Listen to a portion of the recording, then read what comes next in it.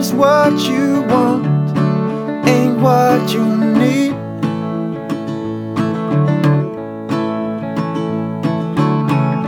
Sometimes letting go can make your heart bleed.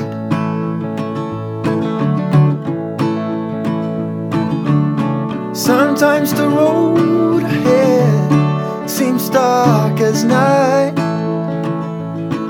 Yeah. Have some faith in yourself, that's the guiding light. You should know that when your dreams have hit the ceiling and fallen back down on the ground, let me tell you, I know the feeling. I used to live in that town. One door closes, another swings open. That's life, and not to dwell upon the darkest hour, they say, is just before dawn.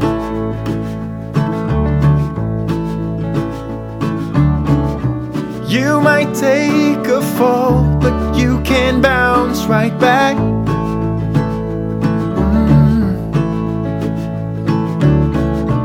Go to town dressed up like a heart attack, 'cause you know that when your dreams have hit the ceiling and fallen back down on the ground, let me tell you, I know the feeling. I used to live in that town.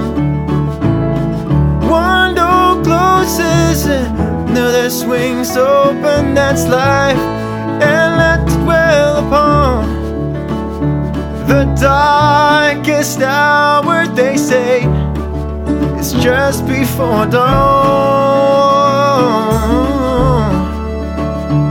Yeah.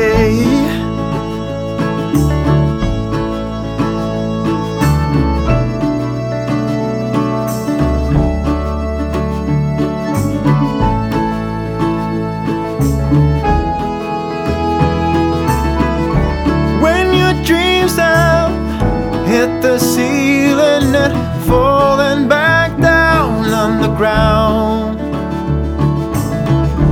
let me tell you, I know the feeling. I used to live in that town. One door closes, another swings open. That's life, and let to dwell upon the darkest hour, they say, is just before dawn. The darkest hour, they say, is just before dawn. Just before dawn. I really like that song. It's called Just Before the Dawn.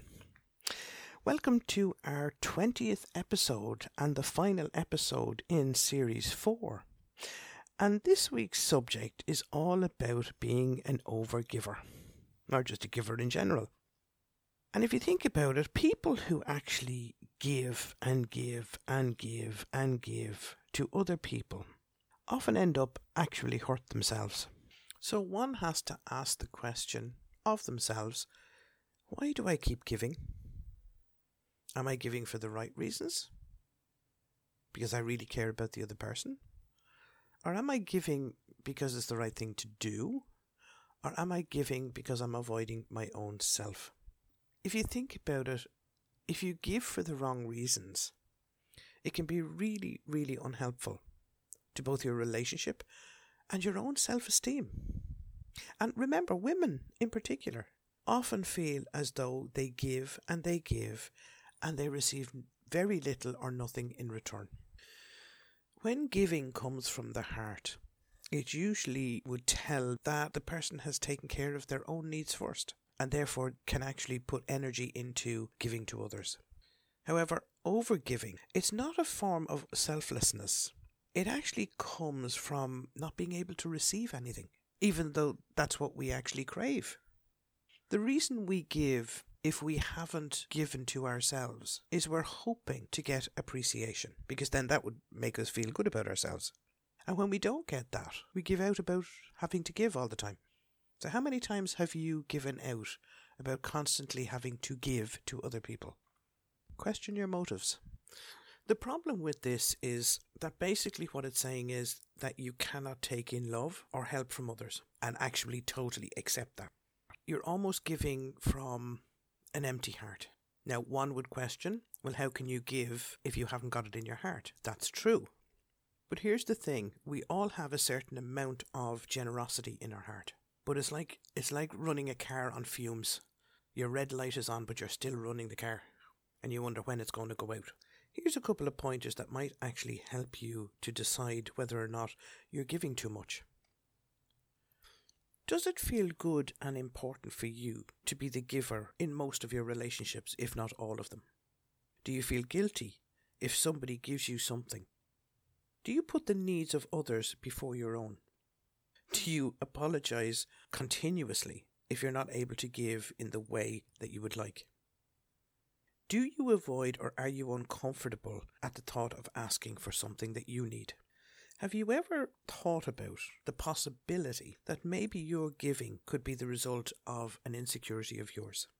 Have you ever even thought about the fact that when you give, it's because you want to feel loved or liked or just acknowledged? Now, if after spending some time with these questions, you can relate to any of them, you're probably feeling knackered. You're probably feeling, oh, for God's sake. Because what you're doing is sacrificing your own needs for somebody else's. Now, this is not sustainable. So, of course, you're going to feel tired and exhausted and just pissed off, basically. But if you're not sure whether you're giving for the right reasons, then it's more likely that your giving is going to be based in negativity, whether that be in a small part or a big part. Do you remember what it feels like when someone gives you an inappropriately intimate or generous gift? Remember how uncomfortable that feels like? Or when a gift is unjustified or just plain awkward. Now, at that moment, it probably says more about them than it does about you, right? Keep that in mind when you're tempted to give from a place of need rather than generosity of spirit. Did you know that overgiving can also be a form of self-sabotage? Have you ever thought about the fact that you might be surrounded by people seeking to exploit you in some way?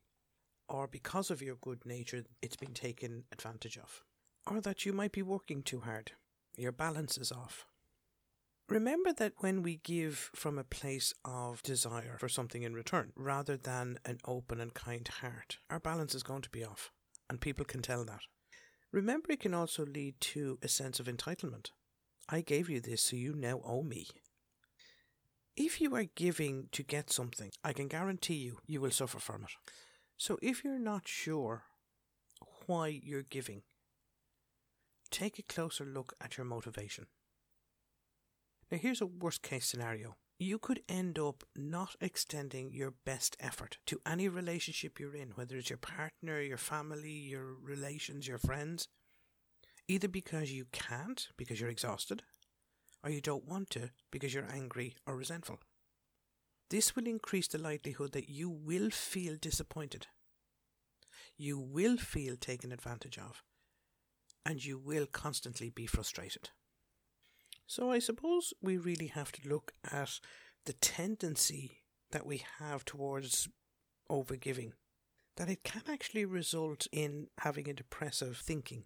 And if that's the case, you could feel depressed much longer than you thought you would. For example, if a distorted thought pattern like, well, I'm going to be a much better person and you will love me all the more if I give you this gift. Now that is very different to I love you, I feel loved by you, and therefore I give you this present. See the difference? So look at your motivation. Have a look at how you give. See if it needs to be changed.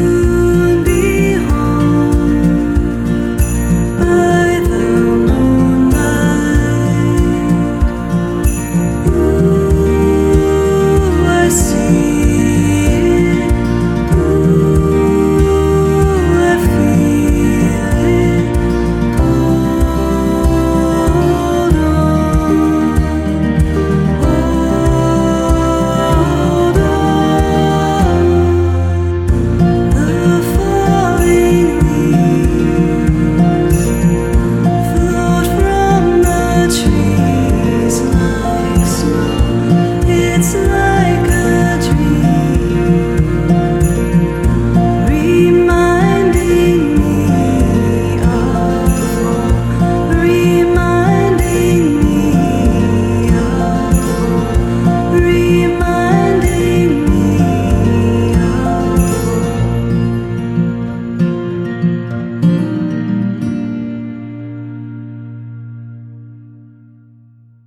So here are a few warning signs that maybe overgiving can become a problem. 1. You may continue to give in situations that might leave you emotionally drained, emotionally empty. 2. You might feel alone in your relationship. You may not be able to actually take care of your own emotional needs. 3. You might be afraid that if you stop giving, your friends or partners or family might be unhappy. You might be upsetting them if you don't give. Or you might have to admit that maybe they're more interested in something other than you. 4. You might actually be afraid that if you stop, your friends will leave you, your partner will leave you, your family won't want to know you. 5. If you're not communicating what you need and how you feel, you are giving too much. And here's another aspect to giving. Giving can actually be good for your health. And many studies have shown this. We all know from our own experience that helping others, whether it's in a volunteer or, with organisations or offering emotional support to somebody or even just donating to charities, you get that warm kind of, way, I did something brilliant. You feel good. But studies have actually proven that it can boost not just your physical health, but also your emotional health and mental health. It can lower blood pressure, for example. It can increase your self-esteem. We've less depression. It can lower your stress levels. You have a longer life. And in the end, you have a greater happiness and satisfaction, which leads on to doing more good.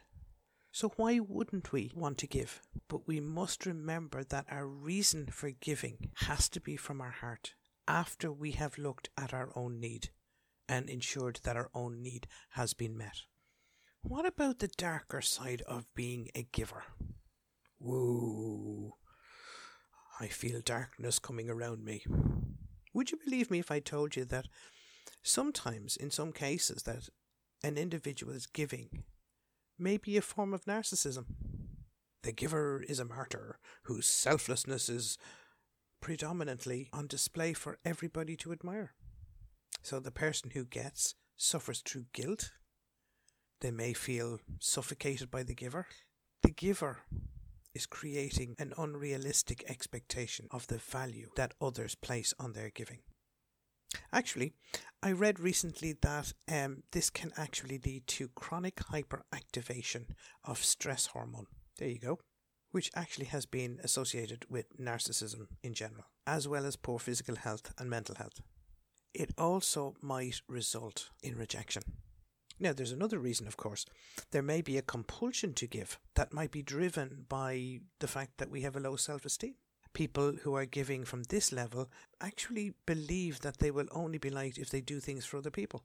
Now, what happens in that respect is that you're devaluing your own need.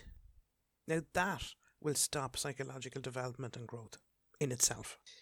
How do others see me at that point? Well, I might be perceived as sweet but boring. Consequently, this type of behaviour then may result in shallow relationships.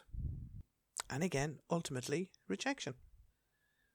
Now, the other one, of course, is quid pro quo. Expectations, or giving to get something. Now, this type of giving can lead to a scorekeeping, which is not very good in relationships. Because these type of people are constantly vigilant as to how much is received in proportion to how much is given. So it's like a balance sheet of what they have done and what others owe them. Now, sadly, this leads to a sense of deal negotiation in relationships, rather than a friendship or a marriage or a partnership.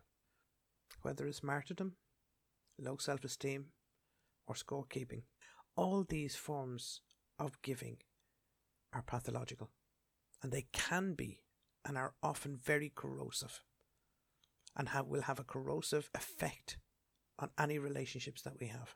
these types of giving will also send resentment, anger, disappointment and guilt our way, whether it's coming from myself or the other person.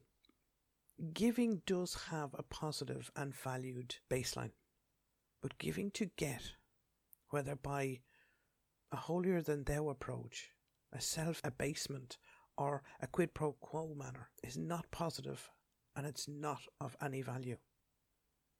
These shadow motivations, as I've heard them called recently, will lead to burnout. It will also lead to an uncomfortable sense of dissatisfaction within our relationships. It will poison the very goodness of giving. And a bit like blood in the mouth, it will leave that metallic distaste for ourselves and for others. So look at your motivation. Look at your reason for giving. Look at where you're giving from. What part of you is giving? What are your expectations when you give? And if needs be, change it.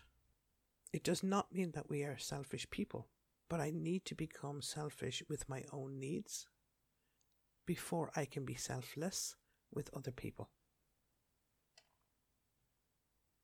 Stay safe. Stay well. Namaste.